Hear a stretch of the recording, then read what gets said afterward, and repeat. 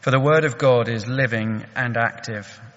It is sharper than any double-edged sword. It penetrates even to dividing soul and spirit, joints and marrow.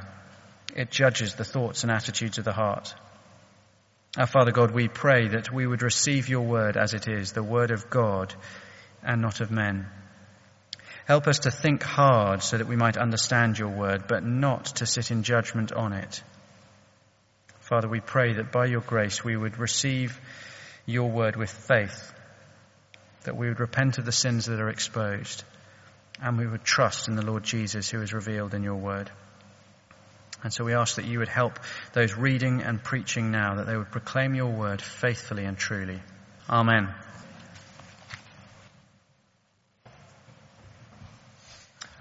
Welcome again. My name is Richard. I'm on the staff here. We're going to have the reading in just a second. Before we do, I'm going to do a quick recap. Actually, slightly differently this evening because we're taking up the story of Joseph. In this section of the story of Joseph in particular, the drama is in how the characters are interacting with each other. So we've got 5 readers, so we can have the different voices of the different pieces. So it's slightly different for us in the summer. But before we get there, if you've not been here or you've forgotten in the last week or it's a while since you've seen the musical, this is what's been going on in the story of Joseph. So Joseph, of course, was a brat. 11 brothers around him, and he was the brat, which didn't get better when God gave him dreams saying, one day you'll be in charge and your family will bow down to you. That just made him a bit more of a brat, to the point where his brothers decided, let's kill him. Actually, let's be a little bit more lenient. Let's just sell him as a slave. So Joseph, he's off to Egypt, where he's falsely accused of rape and put in prison. So 10 years he spends in prison. Until Pharaoh has some dreams as well. Joseph isn't the only one who can do it. Pharaoh has some dreams, doesn't know what they mean. Wheat, cows, what's going on with that? God gives Joseph the ability to interpret the dream, to tell Pharaoh, for 7 years there's going to be prosperity, food, tons of it. Store it up, because for 7 years there's going to be famine. It's going to be a mess. And Pharaoh says, brilliant. Well, you can be in charge of that. In fact, you can be second in command of Egypt. Off we go. And that's what we've got to so far in the story. At which point, it's worth saying the musical isn't always theologically very tight, but at this point it gets it right. That could be a happy ending, perfect place to stop the show. Joseph has the royal spot about as high as he can go, but I'm sure that Jacob and his other sons have crossed your mind. How had famine hit the family Joseph left behind? Find page 47, follow along as we find out. So that's Genesis chapter 42 and 43. When Jacob learned that there was grain in Egypt, he said to his sons, "Why do you just keep looking at each other?" he continued. "I have heard that there is grain in Egypt. Go down there and buy some for us so that we may live and not die." Then 10 of Joseph's brothers went down to buy grain from Egypt. But Jacob did not send Benjamin, Joseph's brother, with the others, because he was afraid that harm might come to him. So Israel's sons were among those who went to buy grain, for the famine was in the land of Canaan also. Now Joseph was the governor of the land, the one who sold grain to all its people. So when Joseph's brothers arrived, they bowed down to him with their faces to the ground. As soon as Joseph saw his brothers, he recognized them, but he pretended to be a stranger and spoke harshly to them. "Where do you come from?" he asked. "From the land of Canaan," they replied, "to buy food." Although Joseph recognized his brothers, they did not recognize him. Then he remembered his dreams about them and said to them, "You are spies. You have come to see where our land is unprotected." "No, my lord," they answered. "Your servants have come to buy food. We are all the sons of one man. Your servants are honest men, not spies." "No," he said to them. "You have come to see where our land is unprotected." But they replied, "Your servants are 12 brothers, the sons of one man who lives in the land of Canaan. The youngest is now with our father, and one is no more." Joseph said to them, "It is just as I told you. You are spies, and this is how you will be tested. As surely as Pharaoh lives, you will not leave this place unless your youngest brother comes here. Send one of your number to get your brother. The rest of you will be kept in prison, so that your words may be tested to see if you are telling the truth. If you are not, then as surely as Pharaoh lives, you are spies." And he put them all in custody for 3 days. On the 3rd day, Joseph said to them, "Do this, and you will live, for I fear God. If you are honest men, let one of your brothers stay here in prison, while the rest of you go and take grain back to your starving households. But you must bring your youngest brother to me, so that your words may be verified, and that you may not die." This they proceeded to do. They said to one another, "Surely we are being punished because of our brother. We saw how distressed he was when he pleaded with us for his life, but we would not listen. That's why this distress has come upon us." Reuben replied, "Didn't I tell you not to sin against the boy? But you wouldn't listen. Now we must give an accounting for his blood." They did not realize that Joseph could understand them, since he was using an interpreter. He turned away from them and began to weep, but then turned back and spoke to them again. He had Simeon taken from them and bound before their eyes.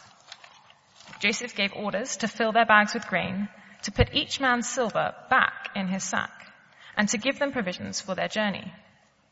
After this was done for them, they loaded their grain on their donkeys and left. At the place where they stopped for the night, one of them opened his sack to get feed for his donkey, and he saw his silver in the mouth of his sack. "My silver has been returned," he said to his brothers. "Here it is in my sack." Their hearts sank, and they turned to each other trembling and said, "What is this that God has done to us?" When they came to their father Jacob in the land of Canaan, they told him all that had happened to them. They said, "The man who is Lord over the land spoke harshly to us and treated us as though we were spying on the land. But we said to him, 'We are honest men. We are not spies. We were 12 brothers, sons of one father. One is no more, and the youngest is now with our father in Canaan.' Then the man who is Lord over the land said to us, 'This is how I will know whether you are honest men. Leave one of your brothers here with me and take food for your starving households and go. But bring your youngest brother to me, so I will know that you are not spies but honest men. Then I will give your brother back to you, and you can trade in the land.' As they were emptying their sacks, there in each man's sack was his pouch of silver. When they and their father saw the money pouches, they were frightened. Their father Jacob said to them, 'You have deprived me of my children. Joseph is no more and Simeon is no more. And now you want to take Benjamin. Everything is against me.' Then Reuben said to his father, 'You may put both of my sons to death if I do not bring him to you. Entrust him to my care, and I will bring him back.' But Jacob said, 'My son will not go down there with you. His brother is dead and he is the only one left. If harm comes to him on the journey you are taking, you will bring my grey head down to the grave in sorrow.' Now the famine was still severe in the land. So when they had eaten all the grain they had brought from Egypt, their father said to them, 'Go back and buy us a little more food.' But Judah said to him, "The man warned us solemnly, 'You will not see my face again unless your brother is with you. If you will send our brother along with us, we will go down and buy food for you. But if you will not send him, we will not go down, because the man said to us, you will not see my face again unless your brother is with you.'" Israel asked. "Why did you bring this trouble on me by telling the man you had another brother?" They replied, "The man questioned us closely about ourselves and our family. 'Is your father still living?' he asked us. 'Do you have another brother?' We simply answered his questions. How were we to know he would say, 'Bring your brother down here'?" Then Judah said to Israel his father, "Send the boy along with me, and we will go at once, so that we and you and our children may live and not die. I myself will guarantee his safety. You can hold me personally responsible for him. If I do not bring him back to you and set him here before you, I will bear the blame before you all my life. As it is, if we had not delayed, we could have gone and returned twice." Then their father Israel said to them, "If it must be, then do this. Put some of the best products of the land in your bags and take them down to the man as a gift. A little balm and a little honey, some spices and myrrh, some pistachio nuts and almonds. Take double the amount of silver with you, for you must return the silver that was put back into the mouth of your sack. Perhaps it was a mistake. Take your brother also and go back to the man at once. And may God Almighty grant you mercy before the man, so that he will let your other brother and Benjamin come back with you. As for me, if I am bereaved, I am bereaved." So the men took the gifts and double the amount of silver, and Benjamin also. They hurried down to Egypt and presented themselves to Joseph. When Joseph saw Benjamin with them, he said to the steward of his house, "Take these men to my house, slaughter an animal, and prepare dinner. They are to eat with me at noon." The man did as Joseph told him and took the men to Joseph's house. Now the men were frightened when they were taken to his house. They thought, "We were brought here because of the silver that was put back into our sacks the first time. He wants to attack us and overpower us and seize us as his slaves and take our donkeys." So they went up to Joseph's steward and spoke to him at the entrance to the house. "Please, sir," they said, "we came down here the first time to buy food. But at the place where we stopped for the night, we opened our sacks, and each of us found his silver, the exact weight, in the mouth of his sack. So we have brought it back with us. We have also brought additional silver with us to buy food. We don't know who put our silver in our sacks." "It's all right," he said. "Don't be afraid. Your God, the God of your father, has given you treasure in your sacks. I received your silver." Then he brought Simeon out to them. The steward took the men into Joseph's house, gave them water to wash their feet, and provided fodder for their donkeys.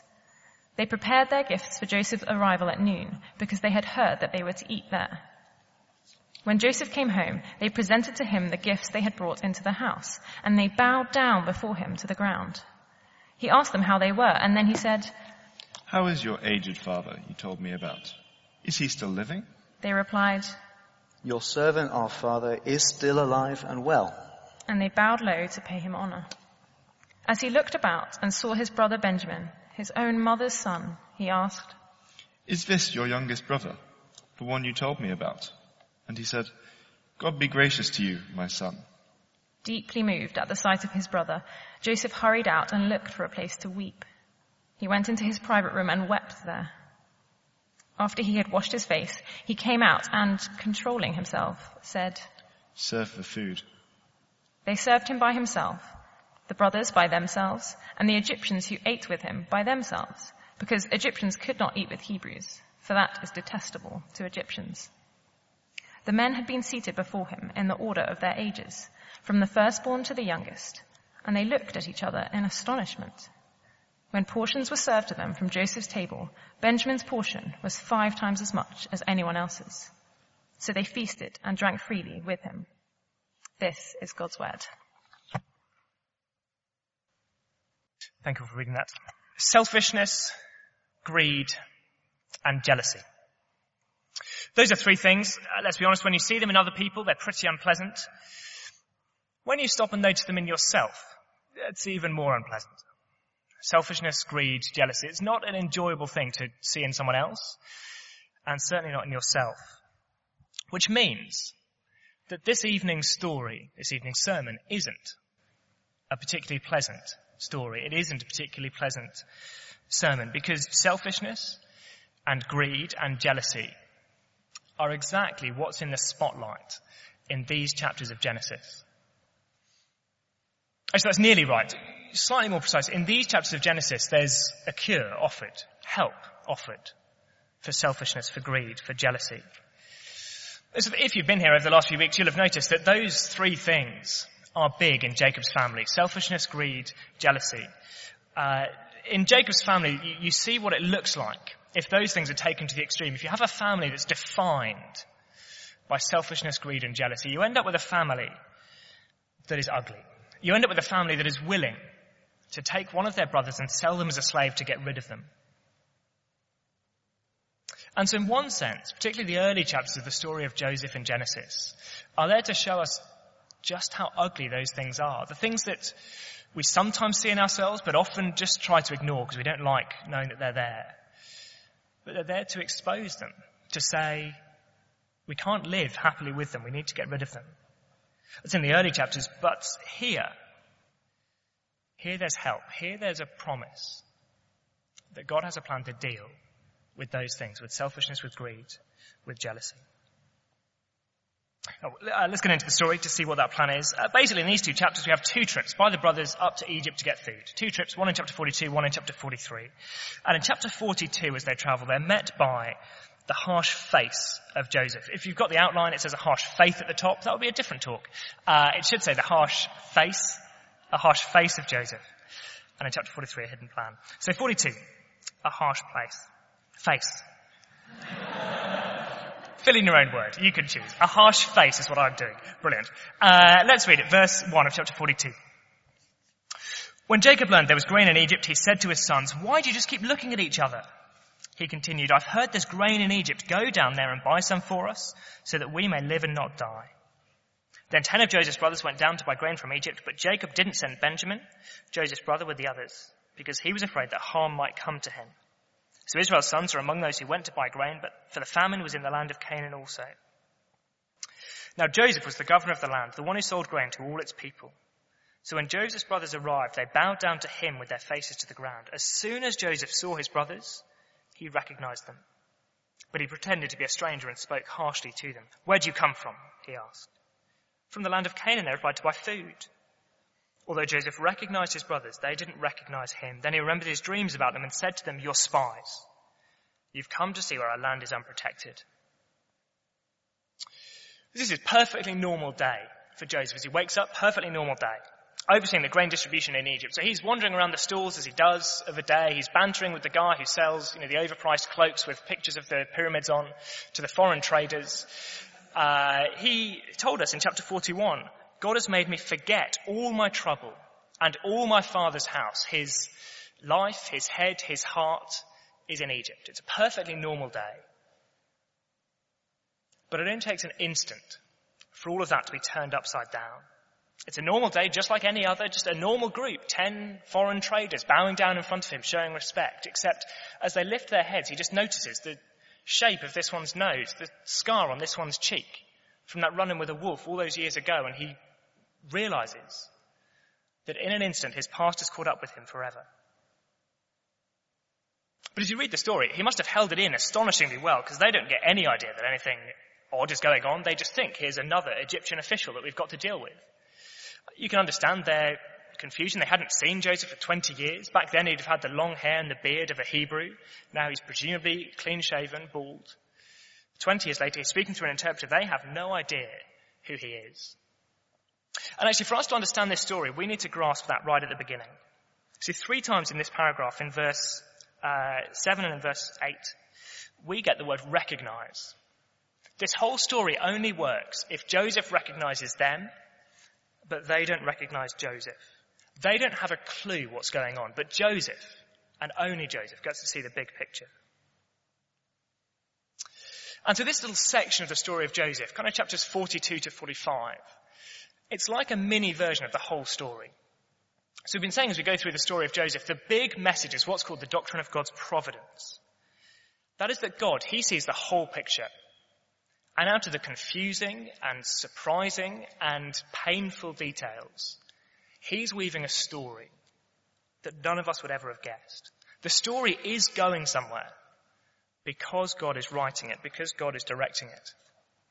That's what the whole story of Joseph is about, God's providence. And in this section, chapters 42 to 45, it's like Joseph is in God's place. He is the one who knows things that the brothers don't. He's the one who sees the big picture.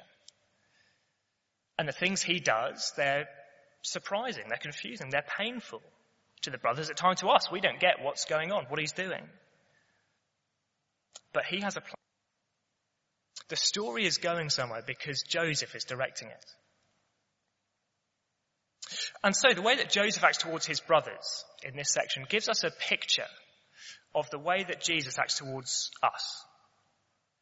Which probably isn't too surprising that Joseph gives us a picture of Jesus. Here is the man who was sold by his brothers to his death for a bag of silver, but who God's rescued and is put on the throne and is using to save the world. Every detail of the story of Joseph gives us a picture of the story of Jesus.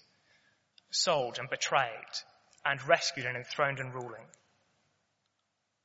And so today in particular we see, how does Jesus deal with those who've ignored him, who've despised him, who've betrayed him, once he's given power over them, once they're in his hands, and he can do anything he wants. That's tonight's story. So, let's push on with the story, see how Joseph does treat them. Do you see in verse 9, it says that Joseph remembered his dreams about them. He remembers that dream from all those years ago that his 11 brothers would bow down in front of him. At the time, none of them believed it, but through a story that none of us would have guessed, none of us would have written, that's come true. God has done exactly what he'd promised. Well, it's not quite exactly yet, because God promised 11 bowing down in front of him. Only 10 of them are there. Benjamin's still at home. And so Joseph hatches a plan. He pushes them. He says, you're spies. You're here to see where we're vulnerable, where we're weak. He keeps pushing them until they reveal, no, we're brothers. We have a father. We have a younger son. And Joseph has what he needs. He puts him in prison for 3 days to cool down. And we're going to pick it up at verse 18. Up till now, all they've seen is the harsh face of Joseph. We're going to pick it up at verse 18. On the third day of prison, Joseph said to them, do this and you'll live, for I fear God. If you're honest men, let one of your brothers stay here in prison while the rest of you go and take grain back for your starving households. But you must bring your youngest brother to me so that your words may be verified and that you may not die. This they proceeded to do. Then they said to one another, surely we're being punished because of our brother. We saw how distressed he was when he pleaded with us for his life, but we would not listen. That's why this distress has come upon us. Reuben replied, didn't I tell you not to sin against the boy? But you wouldn't listen. Now we must give an accounting for his blood. They didn't realize that Joseph could understand them since he was using an interpreter. Now I read that and I think, isn't that exactly how we react? When things go wrong, when something bad happens, God's punishing me. God's rubbing my face in something. In the words of the theologian Fran Healy, why does it always rain on me? Is it because I lied when I was 17? No. But for you, isn't that the question we ask?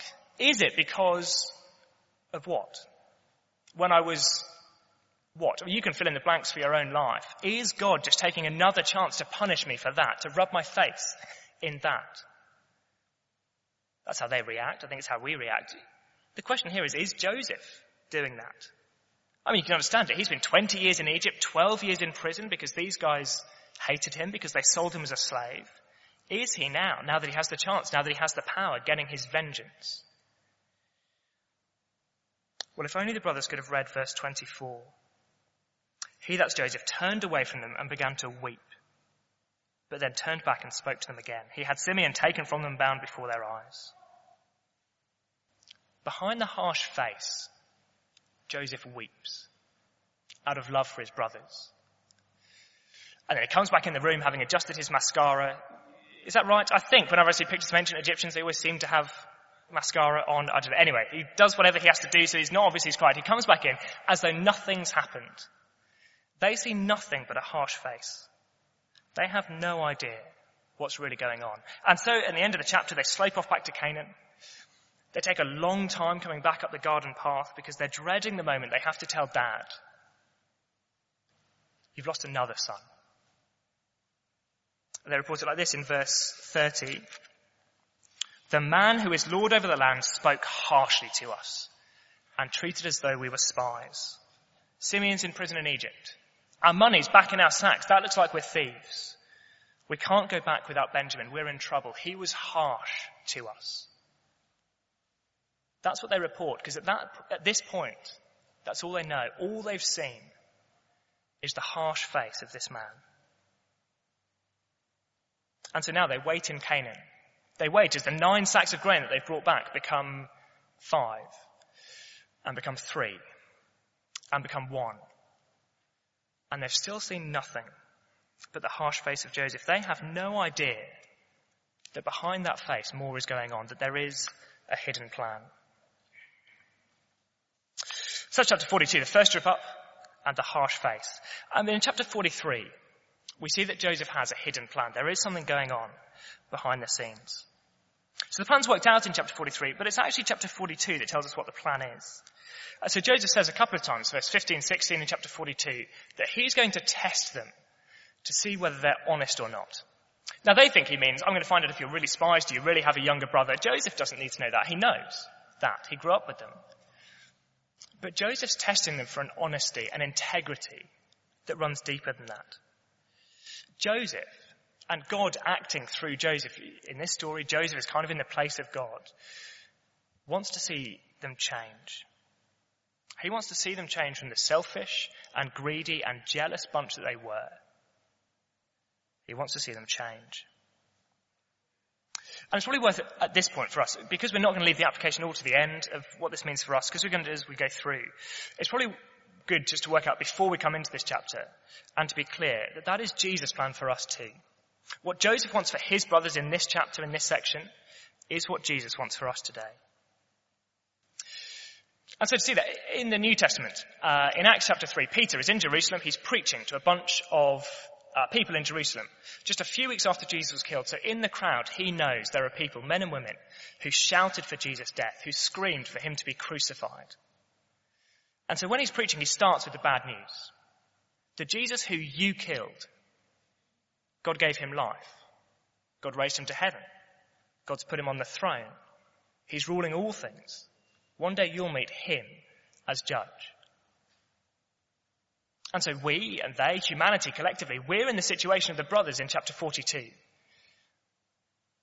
The Jesus who collectively humanity ignored and hated and sold has become the Lord on the throne who can do anything he wants to us. But this is how Peter finishes his sermon in Acts 3. It should be on the screen. The last verse of Acts 3. When God raised up his servant, he sent him first to you to bless you by turning each of you from your wicked ways. Jesus' plan for his people is the same as Joseph's plan for his brothers. It isn't to hurt, to crush, now that he has the power, the ability. It is to bless by changing us, by rooting out selfishness and greed and jealousy. And so chapter 43, as we come back to that, as we see the hidden plan in action, is there to convince us that Jesus can. Because I imagine that, like me, sometimes you despair. You look at your life, you look at things that haven't ever changed and think they probably never will change.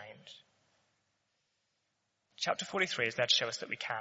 You know when you see the adverts on the tubes up above the seats or billboards or whatever it is, it's kind of before and after thing, whether it's weight loss or hair growth, whatever it is that they're selling. And the before and after picture, the before one, they obviously choose a really bad case. It's not just someone with a mild receding hairline, because then you're not going to be particularly impressed that he's got normal hair. It's someone who's got, no hair and an itching scalp and it's red everywhere and everything's falling out. And then on the other side, you go, wow, okay, this gel really can do what it says. Well, that is what this story is. It is the extreme before picture that we're given. So we'll see the extreme version of selfishness and greed and jealousy. And we're meant to see if the Lord can change that, if the Lord can change this family, then there's hope for all of us. As well, just before we get into it, let me mention this book, Jerry Bridges' Respectable Sins, was reviewed from the front here a few weeks ago, suggested it might be good summer reading for some of us. It's still on the bookstall. Copies of it if you want to get it. I found this helpful, actually, as I've thought about these particular sins this week. As this book, Respectable Sins, his point basically, there are some sins that it's easy to go, well, that's awful. Gosh, the people who do that, they're awful. But then some things, like this, just a bit of jealousy, it's a bit more respectable. It's not so scandalous. We can live with it, it seems. So I found this book helpful. What I've worked out, this isn't a book to read quickly. The first time I read this, I read it quite quickly, and I was fairly unimpressed. So I just skimmed through jealousy is bad. Thanks, Jerry. Well done. But actually this week, as I've read it slowly, as I've thought about the chapters, I've prayed a little bit, Lord, where is this in me? I've seen quite a lot of things.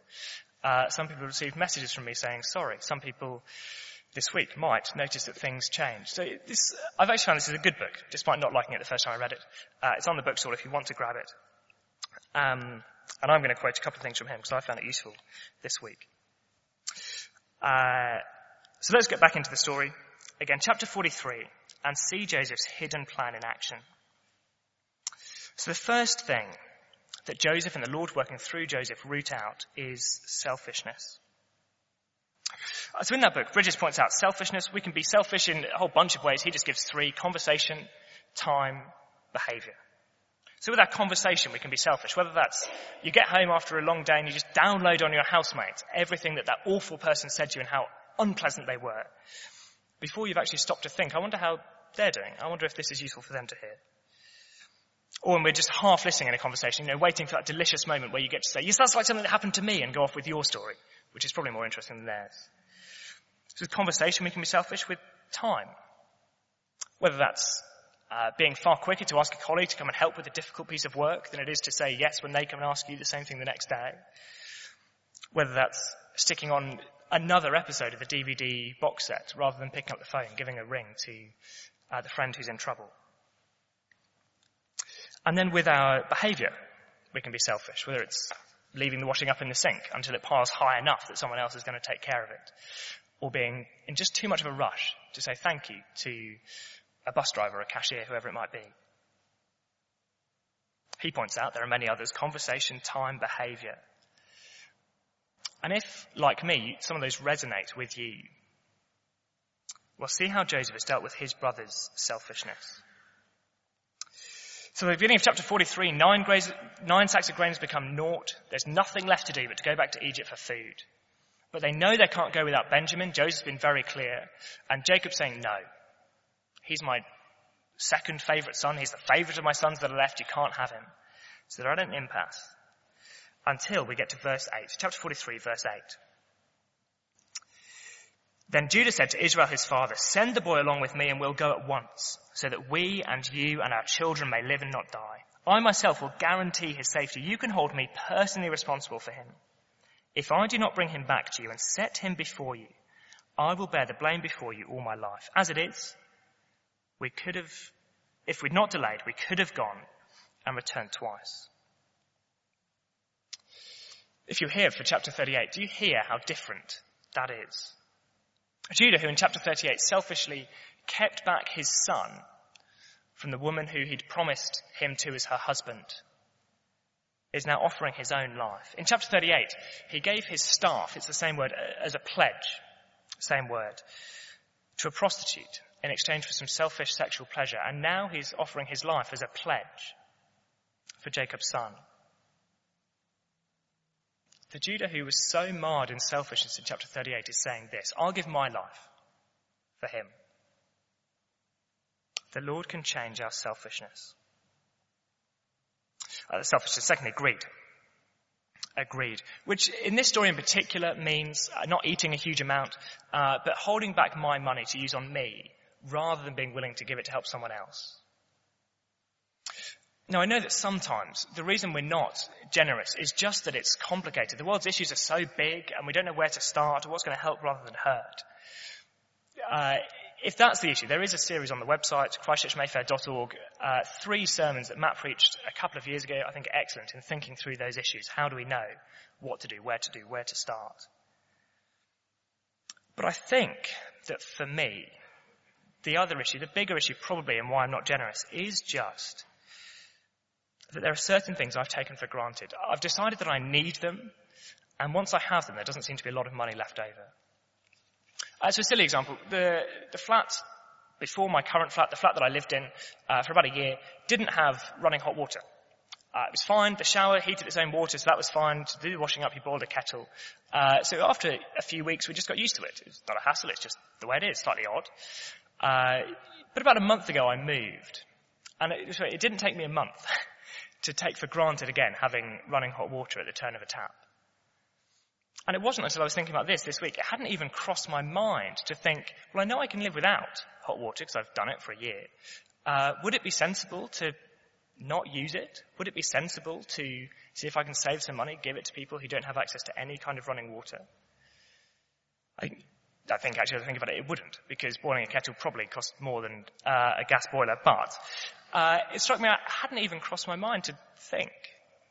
This thing that I knew I could live without, suddenly I can't imagine living without it. I wonder for you if there are things that they were a luxury, that 2 years ago you were quite happy without, but now you couldn't imagine not happening. It's that kind of greed that had gripped the characters in this story. But let's listen again and see how it's changed. So by verse 17, they're in Egypt. Joseph sent out his steward to invite them in for dinner, but that's not what the brothers think is going on. So verse 17, the steward did as Joseph told him and took the men to Joseph's house. Now the men were frightened when they were taken to his house. They thought, we were brought here because of the silver that was put back in our sacks the first time. He wants to attack us and overpower us and seize us as slaves and take our donkeys. So they went up to Joseph's steward and spoke to him at the entrance to the house. Please, sir, they said, we came down here the first time to buy food. But at the place where we stopped for the night, We opened our sacks, and each of us found his silver the exact weight in the mouth of his sack. So we've brought it back with us. We've also brought additional silver with us to buy food. We don't know who put our silver in our sacks." "It's all right," he said. "Don't be afraid. Your God, the God of your father, has given you treasure in your sacks. I received your silver." Then he brought Simeon out to them.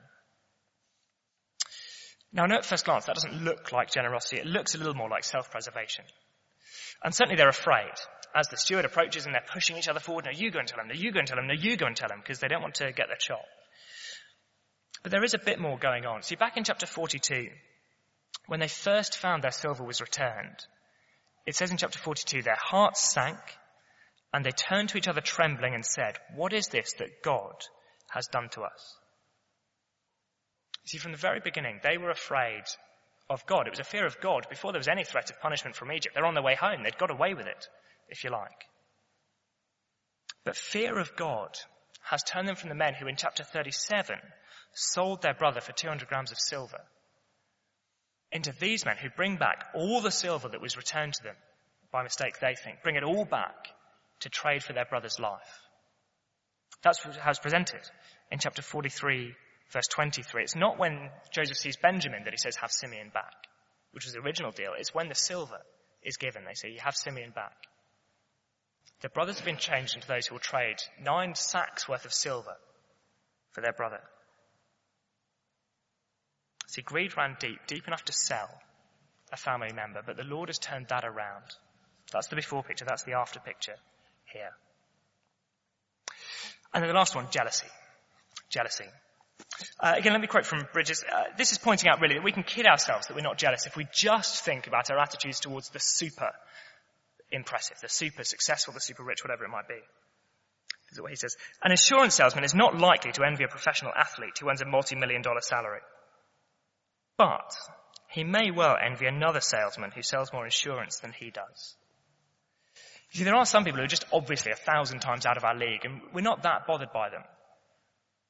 But as soon as the family next door has a nicer car, or the colleague at the next desk gets the credit for the team's work, or the person who sits next to you in the Bible study group gets the dream boy or girl, at that point, doesn't jealousy start to flare up? When we think we're equal, we're peers, we should have the same, and we don't. Or maybe when it's a sibling, which is what happens here. So by verse 32, they've made it into the house. Dinner's called, Joseph's called for dinner. And verse 32, they served him, Joseph, by himself, the brothers by themselves, and the Egyptians who ate with him by themselves, because Egyptians couldn't eat with Hebrews, for that's detestable to Egyptians. The men had been seated before him in the order of their ages, from the firstborn to the youngest, and they looked at each other in astonishment. When portions were served to them from Joseph's table, Benjamin's portion was 5 times as much as anyone else's. So they feasted and drank freely with him. See, these guys 20 years ago, they hated their spoiled brother, Rachel's son. They hated him enough. They sold him as a slave.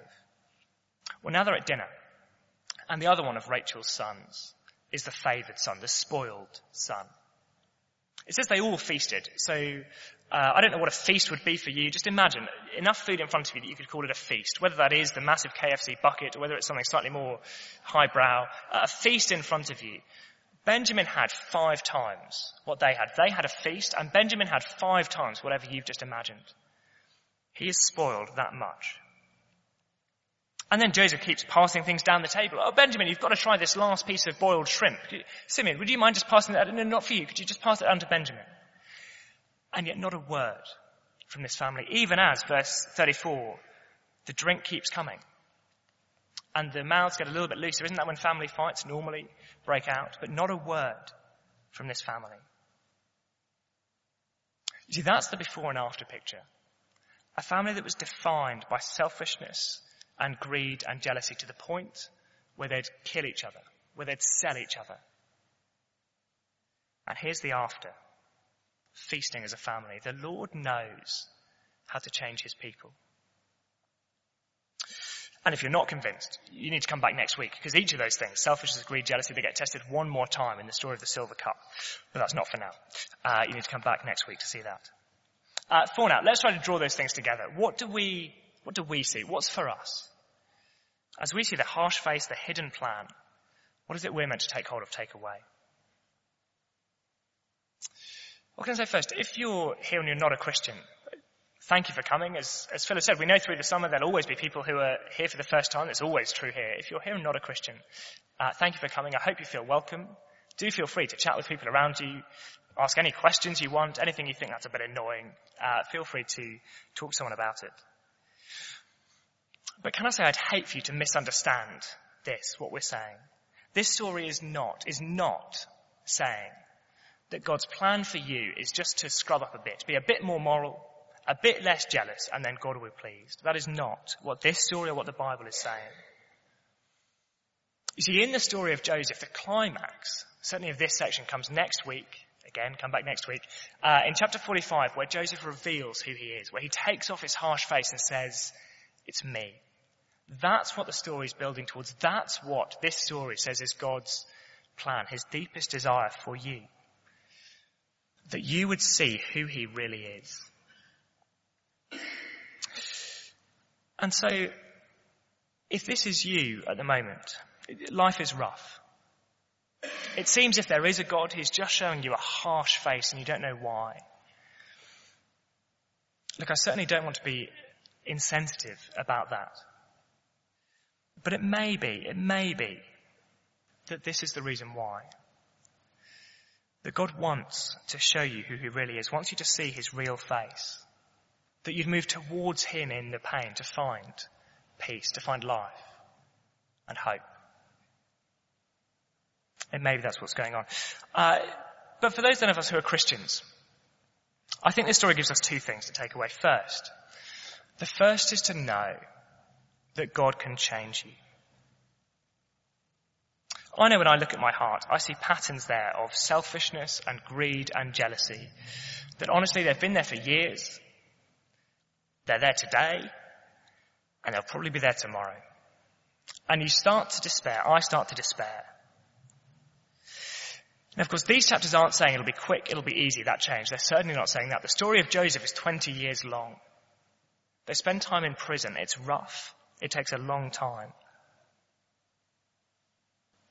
But he can change. You see the before picture, you see the after picture. God can change his people. And so we don't give up. That's the first thing. The second thing, I think this story helps us to not flinch when God seems to be harsh towards us. Because the reality is that changing is painful. Stripping away jealousy, greed, selfishness, or the 100 other things that we could have talked about. Stripping away those things is painful. Sometimes the things we have to go through to change us hurt, and hurt deeply. Given the choice, the brothers wouldn't have chosen any of these things to happen to them that happened in the story, just like Joseph wouldn't have chosen anything that happened to him over the last few chapters. And I know the same will be true of things that you've faced in the last week. We wouldn't choose to go through. But there is a hidden plan. And you look at the before and the after, the brothers before, the brothers after. And I think that helps us not to flinch when it seems that God is harsh towards us, because he's doing something that is beautiful, that is wonderful, that we'll thank him for. It doesn't lessen the pain of the steps along the way, but I think it helps along the way to know that behind the harsh face there's a hidden plan. And if this isn't pushing the story too far, behind the harsh face, Jesus weeps. Joseph wept in private. The brothers had no idea it was going on. I wonder when we get to heaven, when we see Jesus, when we see his face, might there be tear stains on the cheeks from the things he's put us through, lovingly, wisely, but tearfully, for our good to change us. I'm going to finish with this. I don't normally read poetry. I don't normally get poetry. There's nothing against poetry. There's something wrong with me, I guess. I don't know. But I heard this week. I found this very helpful as I've been thinking about this story. We'll finish it. We'll see if you do as well. When God wants to drill a man and thrill a man and skill a man, when God wants to mould a man to play the noblest part, when he yearns with all his heart to create so great and bold a man that all the world shall be amazed, watch his methods, watch his ways, how he ruthlessly perfects those he royally elects, how he hammers him and hurts him, and with mighty blows converts him into trial shapes of clay which only God understands, while his tortured heart is crying and he lifts beseeching hands, how he bends but never breaks when his good he undertakes, how he uses whom he chooses and with every purpose fuses him, by every act induces him to try his splendor out. God knows what he's about. Should we pray together?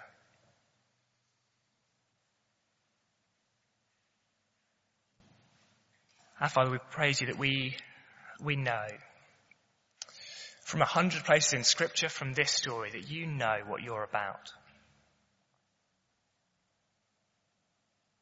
We know that our situation, our circumstances, the harsh face of heaven is not all there is.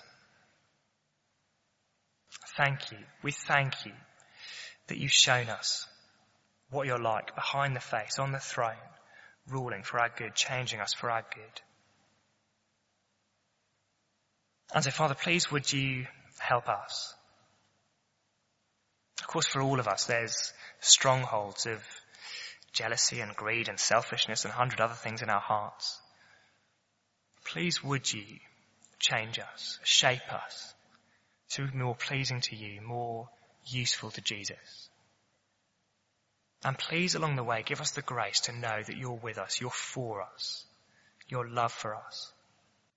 Please would we not doubt you. Please would we know the hidden plan behind the harsh face.